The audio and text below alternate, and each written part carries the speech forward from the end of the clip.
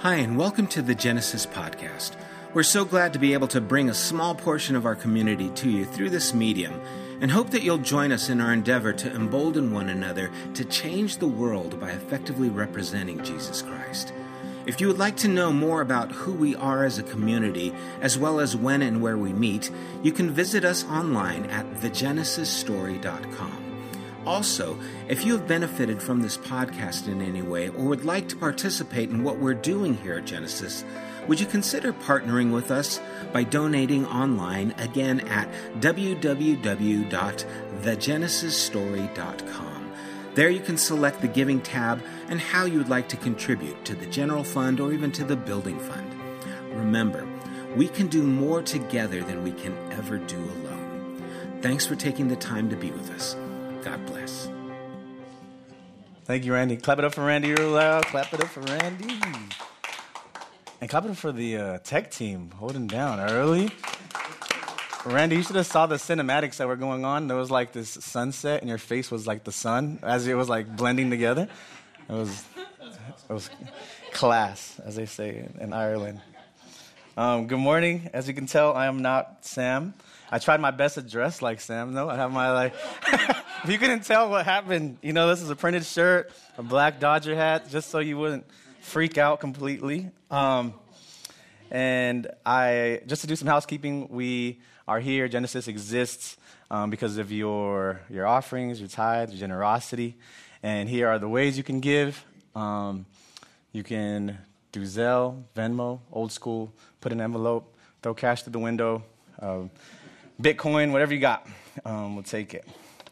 And a couple announcements. There's actually August 13th, we have a local chef. He's a Filipino fusion chef. He does meal preps for people in Upland and around the area. He's going to be at Genesis Works. He's going to be doing an 80s theme pop-up situation, which I think is really dope. So if you are interested, you can come see me, or I'm going to post the flyer on the Genesis Instagram or the Genesis Works Instagram. So Sam asked me to speak in the beginning of the week, and I immediately said yes, right? I was like, yeah, I'm going to do it. And then you ever say yes to something and then go home and immediately say, no, that was a bad idea, because now I have to prepare, now I have to read, now I have to think about what it is I want to speak about. And he gave me free reign, and I know there's a lot of artists in here, and when you have free reign, a blank canvas, that freedom is complete torture, So it did that to me for a few hours. And so what I did was create a filter of what I wanted to speak through. And those filters included being authentic. So I wanted to make whatever I speak about authentically me. It would be really easy for me to pretend to know what you guys wanted to see and be T.D. Jakes or Joel Osteen or Billy Graham. And I was like, no, it's a bad idea. Number 2, I wanted to represent where I was in my faith walk currently. 3, be creative and be dynamic. So I still, at that point, started dealing with this imposter syndrome, because for obvious reasons, I'm not a speaking pastor. I lead worship here sometimes. I'm a novice guitar player, I tell Gil to put Randy filters on my voice so that I could sound a certain way. But I was thinking to myself, where could I lend my expertise? Where could I give you a nugget of who I am, and then you take home and enter the world and use that, and God could speak through me, and we could use this to move ourselves into a place, right? So the thing that I came up with is storytelling. And I was here last night. I made this so that I didn't even have to watch me write it in front of you. But storytelling has kind of taken over my life, and it came from my love of adventure. As I started growing up, I started falling in love with language itself and creative writing. When I was around 19 years old, I started going to this place in LA called the Poetry Lounge. It's on Melrose in Fairfax at Melrose High School. Every Tuesday night they would meet up, and it would be about 150 people gathered up and be one mic, and they would tell stories through spoken word and music, and I just fell in love with the art. I was enamored by it, but I didn't share my art maybe until 2 years going to this thing. And this was an hour drive, late night. We would be there till 1 in the morning, and it would be religious for me. It was my church, So that led me to opening my own venue in Ontario. That also led me to seeing the United States from a stage. I got to visit just about every state, schools in every state. Some people took an investment in me and allowed me to speak at multiple venues. And speaking of Billy Graham, I got to speak on TBN, so they put me on TV, which is a very strange thing. I spoke on TV One through Def Jam, teaching. I started a program, Ontario Montclair School District, that still exists today, where local poets go in and teach kids creative writing and spoken word. And I think that's awesome. Right now, I still work for an organization called Shining Light, which is prison ministry through the arts. I teach the spoken word sector of that, and we go in and teach inmates arts. So also, the reason I'm a part of Genesis is because Sam reached out to me because he knew I was running venues in the neighborhood, and he asked me to run a venue here in this very building, and we ran a venue called Grassroots. A lot of you came to that, and we used to just set up a mic right here, and I was trying to make it real dark and vibey, and scared a lot of people away, you know? So storytelling, it goes back beyond the Bible, right? Because it logically makes sense that stories had to have happened for stories to be told, right? There's this really cool, in West Africa, there was these griots, and the griots were these storytellers that would go from tribe to tribe and entertain and tell stories about their tribe. And Dave Chappelle said something really cool about griots. He said when a griot dies, it's like a library burns. And I thought that was like a really beautiful thing, right? And I consider myself a griot and my family. I think it's essential that we continue to pass down our stories of our parents and their parents' stories. You know, Alex has a rich storytelling family, and I can listen to it all day, even though they tell the same stories. But it's like, it's beautiful. I know them now. They're part of my stories. I fell in love with stories to my mom and dad. They would read me bedtime stories. It's something I would ask for. Also, they would share stories about them growing up in the Philippines. They're immigrants. I'm a first generation here. And I still remember all of those stories. Some of them are very, very creepy. My mom did give me a gift when I was younger. She gave me this little yellow cassette tape, and then she gave me a bear. That when you put this tape inside of the back of the bear's mouth would move. The bear is Teddy Ruxpin. Does anybody remember Teddy Ruxpin? Hey, you had Teddy Ruxpin? If you don't know, Heaven, you know this? Okay, Gil, could you please cue the Teddy Ruxpin video? Show and tell time. Another teddy bear? My teddy's name is Teddy Ruxpin. He talks, he tells stories, Four batteries not included. Hi, my name is Teddy Ruxpin. Can you and I be friends? Yeah. I really enjoy talking to people. I would like you. Teddy Ruxpin, the storytelling bear, comes with illustrated book and cassette from Worlds of Wonder. Do you see the sheer fear in the girl's eyes when he started talking? That was exact. If you wanted to scar a child, just play Tom Sawyer, and then in the middle of the night, after you fall asleep, wake up to a talking bear. And that was exactly what happened to me every night. Tom Sawyer shaped my life. Mark Twain, as a writer, made me appreciate what it was to storytell. And Teddy Ruxpin was the one that told me the story, right? It was the scariest bear I've ever seen in my life. Next, Disney. Obviously, I remember kind of learning about storytelling through Disney, and then my favorite being Little Mermaid. I'll tell you why later. And then Goosebumps. There were these novels, they were like horror novels for children, right? And these things just give me nightmares. I was really attracted to the stories that would give me bad dreams. I don't know. It was a sickness. All right, so I'm going to plant a foundation, and then we're going to get into some word, and then we go home and go to lunch. All right, first step. Storytelling 101. Every good story typically has these things. There's a setting, time and location it takes place. That's easy. Characters, that's a Little Mermaid and Flounder. Plot, the cause and effect that shape the story. Conflict is normally the hurdle or the mountain or the thing that the character is trying to get across. The theme is the main idea, and there's this cool thing called the narrative arc. And this is the same thing we talk about when we're teaching stories.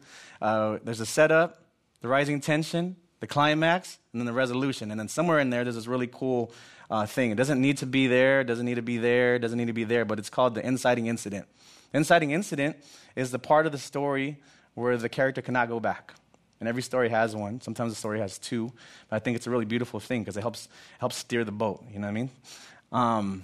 When sometimes I teach at elementary schools, for example, we try to make it really easy. We say, there's a lot of tools you can use to write your story, and here's the toolbox. So On this toolbox, I have metaphor, simile, alliteration, rhyme, there's personification, and you can go on. And whatever you're teaching that day, you say, we're just going to take something out of the toolbox, and then we're going to share it. So two easy ones are metaphors. It's like saying, an example of a metaphor is an octopus. My mom is an octopus, right? So it's like taking something, an object, it's a figure of speech, taking an object and then relating it to something that wouldn't normally be associated with. That's easy. The very nuanced version of this, which storytelling, the nuance, that's my subtitle.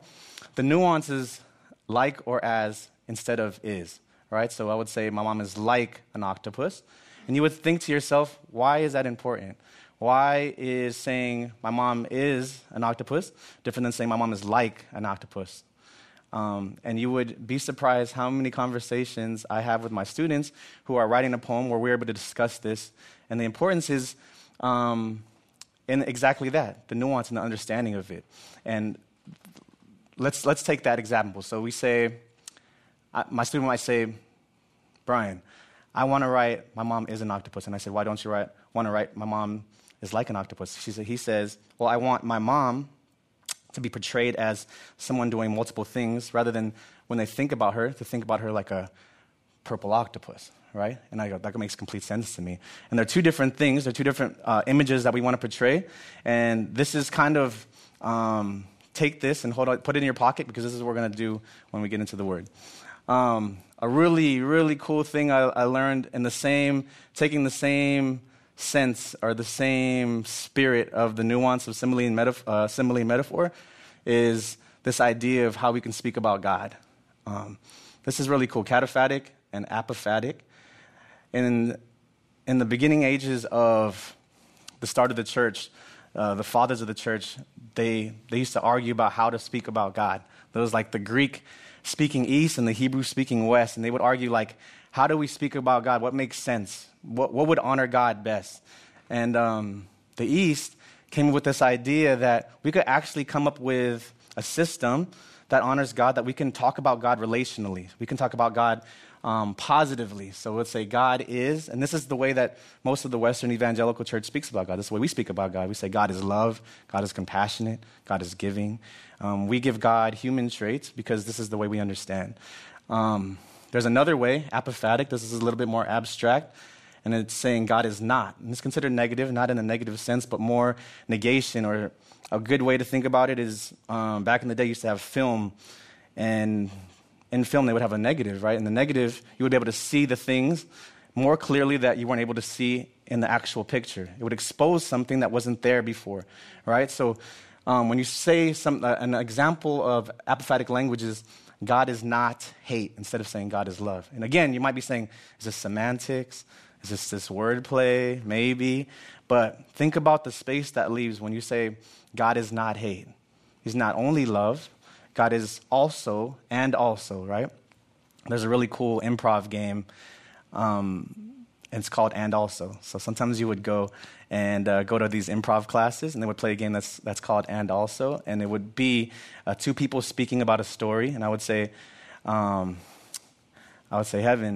and I went to go to a fishing trip, and then Heaven would say, and also we caught 5 fish, and I would say, and also we bought Doritos. And we would do this until we got bored, right? And also is a game that basically acknowledges the thing that the other person is saying and adds to it. This is a conversation style that I think we're lacking right now. We want to give our opinion. We want to give what we think about it. Everybody else is wrong. What we know is right.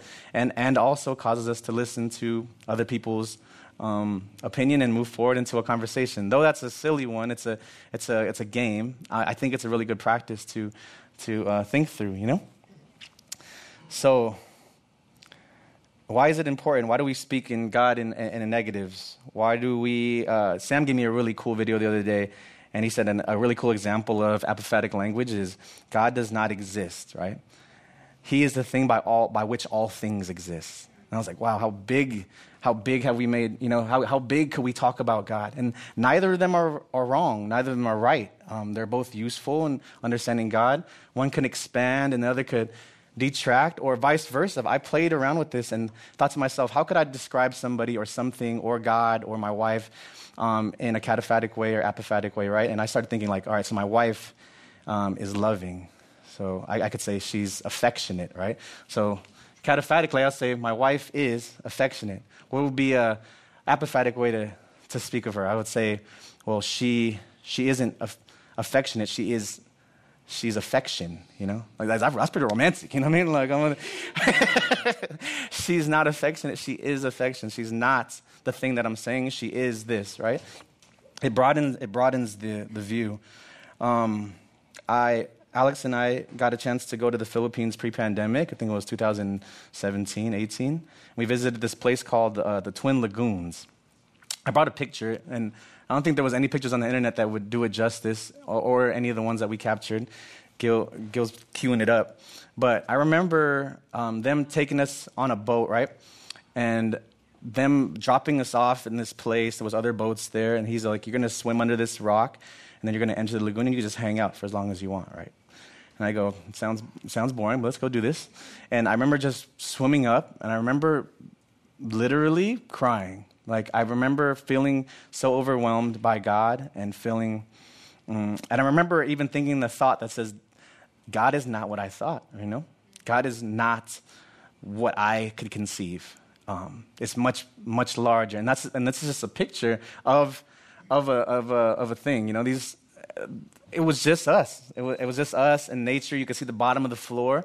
And I was having an apophatic experience, and that was my way of telling that story. And the beautiful thing about stories is that everything has a story. Everyone has a story, and you can dig into that at any time, right? I talked about being authentic to where I am. My faith journey right now is in the deconstruction phase. Deconstruction is just an easy term to critically think through where I am in my faith journey and take what I think has expired and bring back what I think is good. And Thessalonians actually speaks about it as testing all things, keeping what's good. And this also helps me stay away from statements like, I've always done it like that, so that's how I'm going to do it, or that's the way it has to be done, or God can only be blank. Why do we speak about God's word like it's not alive, you know? The living word. In Hebrews 4:12, it says, the word is more than alive. It's active. And there's a bunch of cool metaphors that come after that, right? It talks about it being like a double-edged sword, dividing the soul and spirit, bone and marrow, judging the attitudes of the heart. Critically thinking,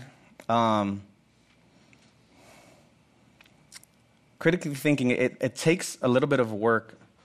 If you think about dealing with something that is deceased and something that's alive, and even in people, it should be a little bit different, right? How I think about and speak about my deceased grandfather should be different than how I speak and deal and live with and deal with and get to know my living mom, right? And if we truly believe that the word is living, there should be a difference. It's much more difficult to speak and spend time and get to know something that is alive than it is to remember something that has passed. When talking about something living, we have to leave room to be surprised, I think, right? And the word should do that. I think it surprised me. I've read it. It's changed. Sam said something cool yesterday when we were talking this through. He was like, stories change because you change and you grow. It could be the same story you've told growing up. It could mean a different thing later. You might have gotten a larger context. You might have met another person that changed that. But the word being living should move us a certain way. You can understand it. You can understand why it's written, what inspired it. You can study the words, the etymology, and the language, or you can take it in totality, including the art and the metaphorical meaning, and allow it to help shape your thinking and influence your life right now. So neither are the only or the right way. Neither are the wrong way. Both are useful and important. And this is actually the nuance of understanding and storytelling. So story time. If you have your Bibles, you can open up to Luke 15, 11 through 24. This is a very famous parable of the prodigal son, the lost son.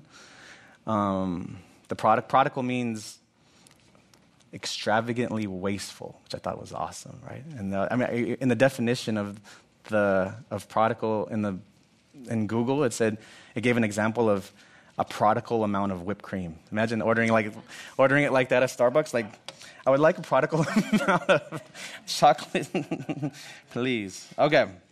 11, it says, Jesus continued, there was a man who had 2 sons. The younger one said to his father, give me my share of the estate. So he divided his property between them. 13, not long after that, the younger son got together all he had, set off for a distant country, and there squandered his wealth in wild living. After he had spent everything, there was a severe famine in the whole country. Oh, I closed it. Sorry. That's what I get for technology. Where was I? 14. After he had spent everything, there was a severe famine in that whole country, and he began to be in need. So he went and hired himself out to a citizen of that country, who sent him to the fields to feed the pigs. He longed to fill his stomach with the pods that the pigs were eating, but no one gave him anything. When he came to his senses, he said, how many of my father's hired servants have food to spare, and here I am starving to death? I will set out and go back to my father and say to him, Father, I have sinned against heaven and against you. I am no longer worthy to be called your son. Make me like one of your hired servants. So he got up and went to his father. But while he was still a long way off, his father saw him and was filled with compassion for him. He ran to his son, threw his arms around him, and kissed him. The son said to him, Father, I have sinned against heaven and against you. I am no longer worthy to be called your son. But the father said to his servants, quick, bring the best robe and put it on him.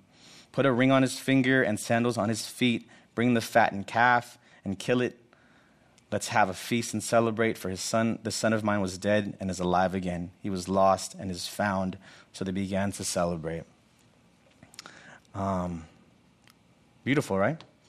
I think it has the settings of drama. I started writing a little bit of what's going on here. Prodigal son, setting, dad's house, or wherever the son went to squander, characters, dad and younger son. And I left this kind of blank because I want to play a little bit.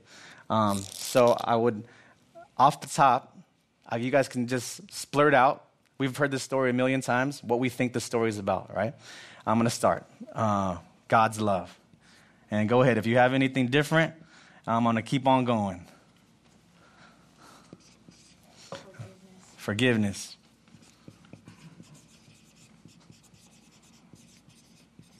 Anything else?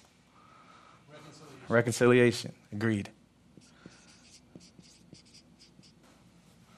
That's actually supposed to be in theme. All right, sorry.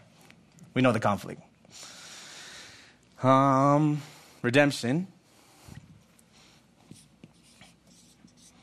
Redemption of a loving father. All right. Perfect. And we could probably go on from there. But let's continue this story. We're going to move into Luke 15:25. We introduce a new character. And this could be a bit of an inciting incident. Happened twice already. If you didn't pick it up, I'm giving you guys tools you guys take home. You're welcome. Luke 15:25-31. The introduction of the brother. Meanwhile, the older son was in the field. When he came near to the house, he heard music and dancing. So he called one of the servants and asked him what was going on. Your brother has come, he replied, and your father has killed the fattened calf, because he has him back safe and sound. The older brother became angry and refused to go in. So his father went out and pleaded with him. But he answered his father, look, all these years I've been slaving for you and never disobeyed your orders, yet you never gave me even a young goat so I could celebrate with my friends. But when this son of yours has squandered your property with prostitutes comes home, you kill the fattened calf for him? My son, the father said, you are always with me and everything I have is yours. Ooh, and scene. It's interesting. Something happened here. At least for me, when I was reading this story, and my whole life I've read it up to verse 24. It was a redemption story about the younger son, right? And then you start to read it, and it continues, and there's this older son that gets introduced, and this story changes a little bit, right? It's no longer how God receives anything we do and takes us back no matter what. It's giving insight into two different people, two different ways of living, one being good and one being bad. And the father, how the father sees that, right? So there's a couple things to pay attention to. One thing I noticed, they're talking in these weird, like the older brother's like, "You didn't even give me a goat, like I could," but you gave him the big cow, right? And so, in context, the fattened calf was something that was like a once in a lifetime thing, a celebration. The village would have been there, tribe would have been there. This is the inheritance, right?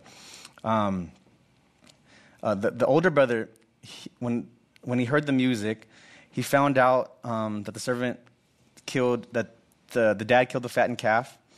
The older brother doesn't call the dad father anymore, doesn't even address him as his dad, because that was a very normal thing to do, especially if you're the good brother.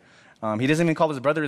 He says to the dad, he says, "That's your son," So there's this high disconnect of somebody that was supposed to be good and is now disconnecting himself from the Father. It sounds familiar. Sounds like us running from God. Me, I'm just going to speak of myself because everybody here is good. He's upset that he was good, and then the brother that squandered it all, the bad one, gets the party. The father is gracious and reminds him that everything he has is his, which would be true as far as inheritance goes because he's the eldest, and the split already happened. And just as we're ready for the resolution, just as we're ready for the Disney ending, the parable ends. So what is the full story saying? How could we use the tools of apophatic and cataphatic language to deeper understand the characters, the relationship? We might say something like the younger brother is remorseful, but he's not a saint. The older brother was perfect, but not gracious. See, these are ways to broaden their character. Do we see ourselves in the character? Which character do you relate yourself to? For me, I'm the older brother, easy. Literally and figuratively, my mom adopted a younger brother when I was in 5th grade. I remember telling my mom stories about, like, why does he get that? I'm your son. And it's cringy to think about, but I remember thinking that. And my brother and I used to bump heads, fist fight every other day.